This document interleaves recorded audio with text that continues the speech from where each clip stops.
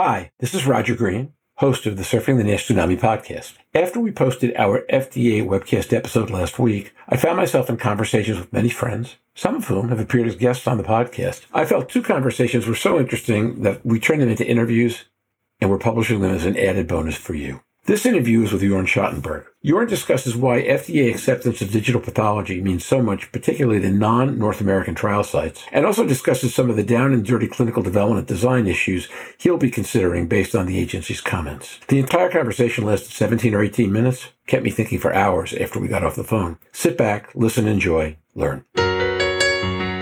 Drug developers, investors, researchers, and corporate executives wrestle weekly to understand what is happening in commercial development of NASH medications. Join hepatology researcher and key opinion leader Stephen Harrison, patient advocate Donna Cryer, liver wellness advocate Louise Campbell, and forecasting and pricing guru Roger Green as they discuss the issues affecting the evolving NASH market from their own unique perspectives on the Surfing the NASH Tsunami podcast. This conversation is with Jorn Schattenberg, who's been a good friend of the podcast from EASL last summer and on. And what we're going to be doing with Jorn's conversation, as with several others over the next couple of days, is simply getting feedback to what people took away from the FDA webcast as the important findings. And then we'll touch on a couple of the subjects that we touched on in the post-webcast event. So Jorn, how are you today? Hey, Roger. Thanks. I'm great. It's Friday afternoon or evening, depending where you are. And I'm excited to have a free weekend with the family.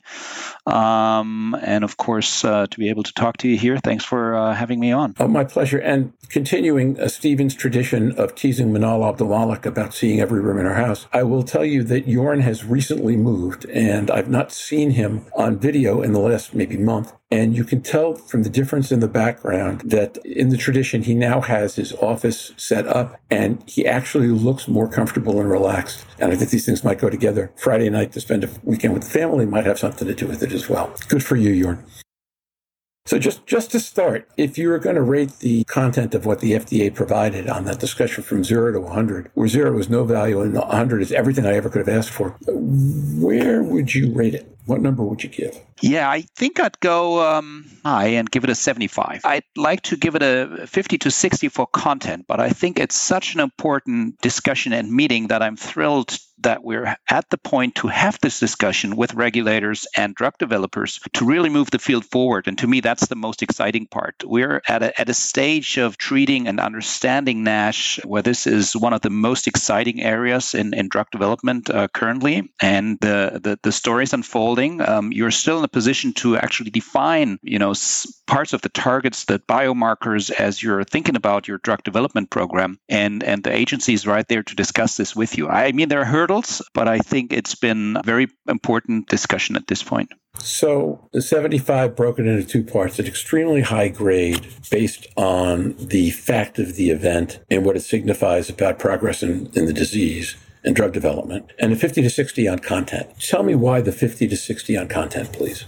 Anything particular about it that you didn't get or did get? Or I think the content and the discussion around endpoints, cirrhosis, are there other endpoints that can be used is a little bit disheartening because we're stuck with histology. And I think this is at current the best way to assess changes, to assess treatment efficacy. That has been made very clear. The very interesting advantage is, of course, the use of digital slides. You discussed that in your last podcast, and I think you went over that full length. I think there's room for new technologies, including AI, in assessment of efficacy. But in the end, it's still histology with all the hurdles, meaning access to trial for patients, barriers in particular in COVID, getting all these end-of-treatment biopsies in. What do we do with missing biopsies? And even beyond that, it's just an invasive procedure and an imperfect gold standard. And I think we've discussed this many times on this podcast. So that's, of course, one point. So the fact that histology is still a big part of the picture for years is the disappointment part. So that's what didn't get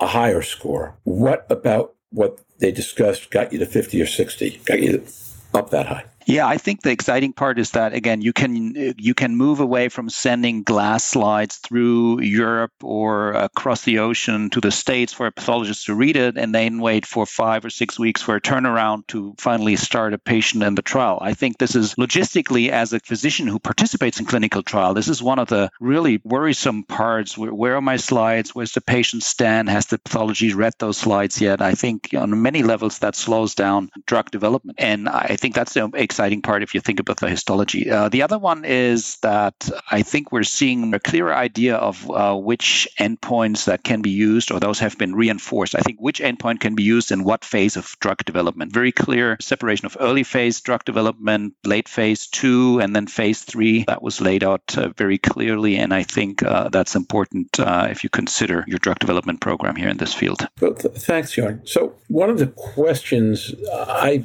think I asked this on the podcast on Friday. We didn't completely get to answer it, and it's something that sticks with me, is in the white paper, they talk about the ICH guidelines for sample size, which would lead you to believe, as Kitty Yale pointed out in the question she sent in on Monday, that you would need 1,500 cases total. But it felt like from the discussion on Friday that there may have been more places to get those cases than you had in mind. You could combine perhaps cirrhotics with F2, F3 fibrotics. So you'd have two different trials. You could maybe combine your phase 2 and your phase 3 data.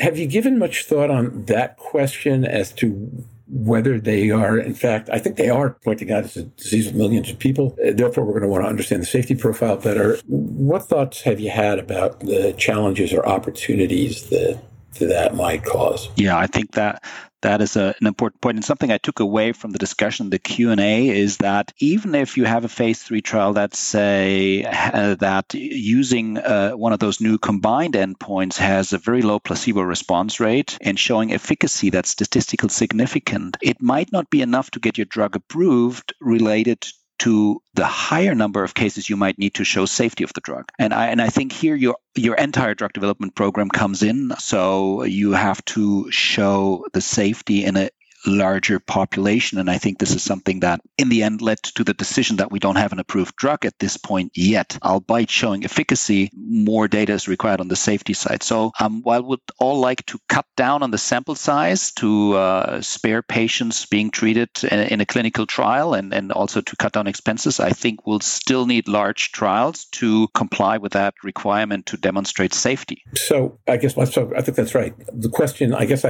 I'm wondering about, I don't know whether people have thought about this much. I've not spoken to anybody on the panel since we recorded last week, whether there are creative ways to use the combination of phase 2 and phase 3 trials and the cirrhosis trials and the fibrosis trials to put less pressure on a single F2, F3 phase 3 trial and still get to the numbers that you need. Yeah, I think there's value in that. The major aspect to this is, of course, exposure to drug or the duration of treatment, because in the phase 2 we normally shoot for surrogates, potentially non-histological based endpoints, so it's difficult to talk about a safety aspect examining histology. If you have a 12-week MRI based study, you do gather safety information. If you're talking about longer exposure data, that's not there from that phase 2 trial. So I see that hurdle. But for sure, expanding your safety population with all the patients that have received drug is one way to do that and increase the numbers of patients on drug or that have seen drug. Okay, that makes sense. But as you point out, that also puts a lot of pressure on phase 3 trials, because those are the only ones that are going to go long enough to get you what you need. Yeah, and that might be of higher importance once you go into the more advanced stages. So remember, and they even encouraged going in the earlier phase trials, you could use NAFL as an indication. You don't have to get a liver biopsy. It's enough to have an elevated ALT and potentially an MRI, PDFF above a certain level. And you expose the patient to drug. Now, if you go into a population that has advanced fibrosis, pre-cirrhotic, or even cirrhotic, the whole aspect of safety, drug metabolism might be different. So yes, I think it's important to keep the stage of the disease and the number of patients exposed in that disease stage in mind. Of course, very important in the cirrhotic space. I'm not saying F3 and F2 are necessarily different diseases, but if you have a phase 2 with no histological information, it's sometimes difficult to say how fibrotic that liver is, and that could be one factor in determining your drug safety profile there. That's interesting. As I'm listening listening to you, I'm hearing a tension that I'd not thought about at the time, but strikes me as clear, which is that, one of the points that Stephen and Kitty both made on Friday was that we're now seeing drug trials where it's not clear that you need anything like 2 years of data to hit your efficacy endpoints. And the context that Stephen said that in was that we're just developing more effective drugs, and the compounds we're using are more efficient in achieving changes on histology over a shorter time frame. Now, I made the comment of safety. I don't think you need to have long-term safety all from the beginning, but it'll be important to gather that long-term safety data. And we've heard discussions about combining phase 3 and phase 4 trials, and I think this is one way to move forward here and pay particular attention to the safety aspect, as the FDA has highlighted this as a central concern. Even if you have an effective drug, you got to show that safety profile. That makes good sense. And the use of phase 4 makes tremendous sense to me, because if you can prove efficacy in a year might be more than adequate for the FGF21, for example, based on the early data that we're seeing. So what that would portend is phase 4 becomes really critical, because that's going to carry the burden of a lot of the safety data. Yeah, I think that's what phase 4 is there already today. And particularly in that indication, it is important because the FDA has said that in a number of occasions here, they really want a positive risk-benefit ratio. Now, the problem is if you're applying for accelerated approval under Subpart H, and they require you to have all the safety data up front, then you need an additional backup strategy to satisfy that demand. Or you might need it, Or you might need 2 trials. Well, yeah, that's right. Well, 2 trials might not do it. That's interesting. Because the other thought I had was that if you're going to take that approach, you might have to power it differently, because now I'm not powering for efficacy anymore, but I'm powering for, in phase 4, when patients who do not respond to medication drop out. I still need enough responders to go on and get the level of safety data that I need out of phase 4, which does that make a larger phase 3? Am I thinking right about that? Yeah, in the discussion, I think this is something that for me stood out. You might need longer and larger patient populations to address that safety aspect. And normally how it's done is, you include a number of F1 patients to increase your sample size for safety. We're seeing that in the phase 3 trials already now, and they're not part of the primary efficacy analysis, the F1 population, but for safety. But you need a good idea going into that phase trial. How is my safety profile? How many events? So that has always been an important part of drug development. But in this context, and after the discussion Q&A, I think it just can be highlighted enough. That positive risk-benefit ratio has to be shown. One of the things that strikes me, and we didn't say this explicitly last Friday, but it's clearly coming out of this chat, is that at that point, powering your sample from phase 1 all the way through is really two-dimensional. Right now, you're not just powering for efficacy, you're powering for efficacy and safety. And safety has its own constraints in terms of how many patients over how much time. So the whole thing becomes a little more complicated. What other subtleties might we be able to plumb a week later that we weren't thinking of an hour after the podcast ended, besides that one? You commented on that. There's a lot of need and demand for science to advance the field, and we're seeing that. We're seeing the amount of data that's generated in the field is increasing exponentially. There was also a comment that encouraged an intrinsic biomarker program in your phase 3 or in your drug development program. So if you have an MOA and you get a good target engagement marker and potentially an efficacy marker, it's worth to drag that along and think about developing that as a marker of response alongside all the markers that are currently studied. I think going into your drug development program, that could be a very smart idea. So please educate me. So you talked before about taking F1 patients, dragging them all the way through for safety reasons. Yeah, so this is the traditionally called safety population. You do see that in the phase 3 trials that are not part of the primary endpoint efficacy analysis. Okay, would they have to undergo histology at the beginning of phase 3, or they would not because you're not looking for efficacy measures? No, they undergo histology, and that's the definition and the inclusion. So they comply with all the inclusion-exclusion criteria. But normally what happens is that the F1 population is capped at a certain extent, let's say 20%, to keep that out of the study. It helps you to recruit the study more rapidly. It helps you to, in the beginning, so sometimes what happens is then you fill up your F1 arm quickly, and the tough patients or the more advanced patients come in a little later. We're seeing a lot of competition of clinical trials and patients around these phase 3 trials. There's a number of them going on and a lot of very interesting compounds in development. So something that we've seen in the past is the safety population enrolls quickly, and then you need the juicy part of your trial still needs to be recruited. So Okay, but if you can bring patients in an F2 without histology. Not in a phase 3 trial. I think that was also very clear that for the phase 3 trials, you need the phenotypic NASH based on NAS score with fibrosis. And most of the time, F2, F3 population is the population that's considered for efficacy endpoint analysis. I'm going back to the safety idea, which is that in phase 2, where you're starting to actually look somewhat at efficacy, if you can recruit those patients without histology, then it means you may be able to demonstrate benefit to the patient before they have to do their first before they have to do their first biopsy. And I wonder if that makes it easier to get a patient to do a biopsy if they already know that the drug is working and this is what they've got to do to stay on it, as compared to this is what you got to do to maybe get a placebo. I'm just wondering. Yeah, for sure. So the early phase program where you do not need the histology and you use MRI or something is, of course, very important. And it's a very important part when I discuss the safety of long-term treatment or longer treatment with my patients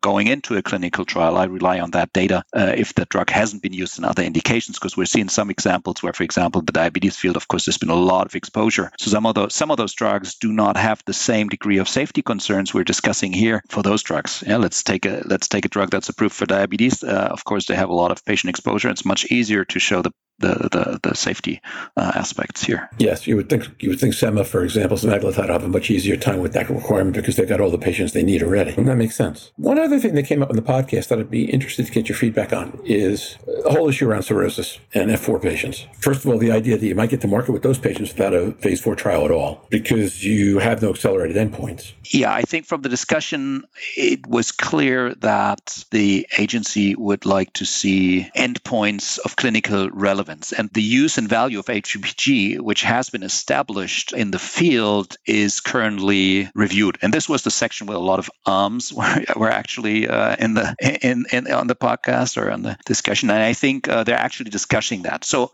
what's the deal with H3PG? I think this is a highly relevant analysis or measure that is linked to outcome. There's strong evidence to that. The problem is the reproducibility and the experience of the centers that are doing it. Once you try to do H3PG over a number of centers that are not as experienced as the expert centers, you do get more variability. And I think this is where some noise comes in. And in the end, you have the same noise compared to histology, if not more, because it's just a measure where you have to be an expert to do it. That's great. We have a couple of minutes left. Anything about the webcast, the aftermath of the webcast that you'd like to share with this audience that I'm not either smart enough or thinking in the right direction to ask you about? Again, I think you guys covered so many grounds, and it was great to hear your recaps and thoughts on it. I think something that wasn't touched and that was mentioned briefly is standard of care. Going into the phase 3 trials, the FDA said you have to pre-specify your standard of care, harmonize that in an ideal world across different continents. And I think that's very important. The whole concept of enrolling patients in a stable condition, stable with regards to the COMADs, with regards to the weight loss.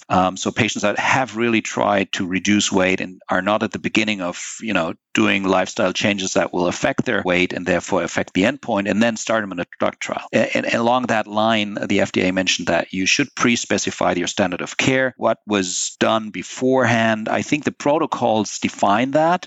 I think it's important that as a drug developer, you educate your trial physicians on how you would want to see that, and that you do not want to enroll patients that are at the beginning of, let's say, starting to change their diet or something. That's an excellent point. Thank you. It also raises an interesting question to me about multi-country trials. Before I ever got involved in liver disease, I spent a lot of time in oncology where we would try to simulate treatment patterns over 5 years. And one of the problems was that every country had different drugs approved and different acceptable protocols. And as a result, it became very hard to replicate the future. Here, I would think if you want to go into global markets, not just the US or European, but really all the major markets around the world, you might find yourself with 4 or 5 different standard protocols for care of untreated patients. Am I assuming that correctly? I would say that local medical practices can be very diverse internationally, and depending on, let's say the drugs that are available, the reimbursement system, but also lifestyle and diet based on just different cultural backgrounds. And all that I want to say and highlight is, as a sponsor, you should think about how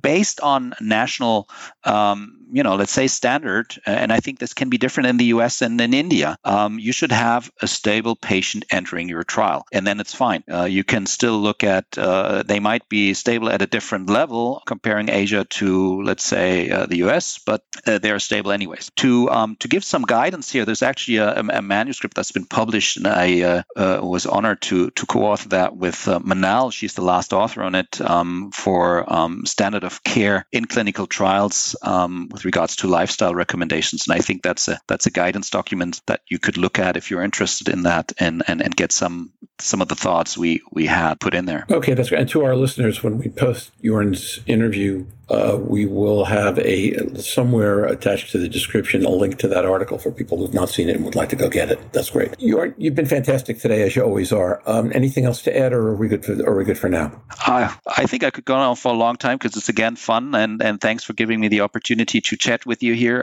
Roger.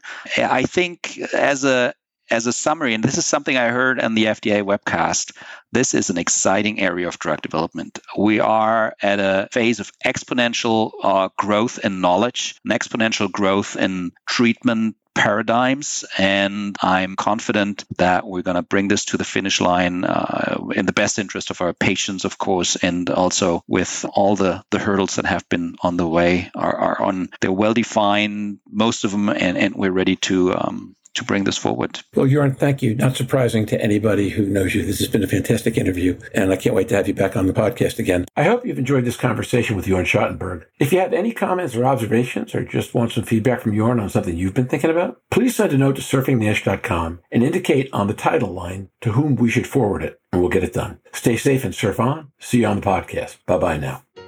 You've been listening to the Surfing the Nash Tsunami podcast. Have any questions for the surfers? You can send them to surfingnash.com, and we will answer on the podcast or the website. Thanks for listening. See you next week on the podcast.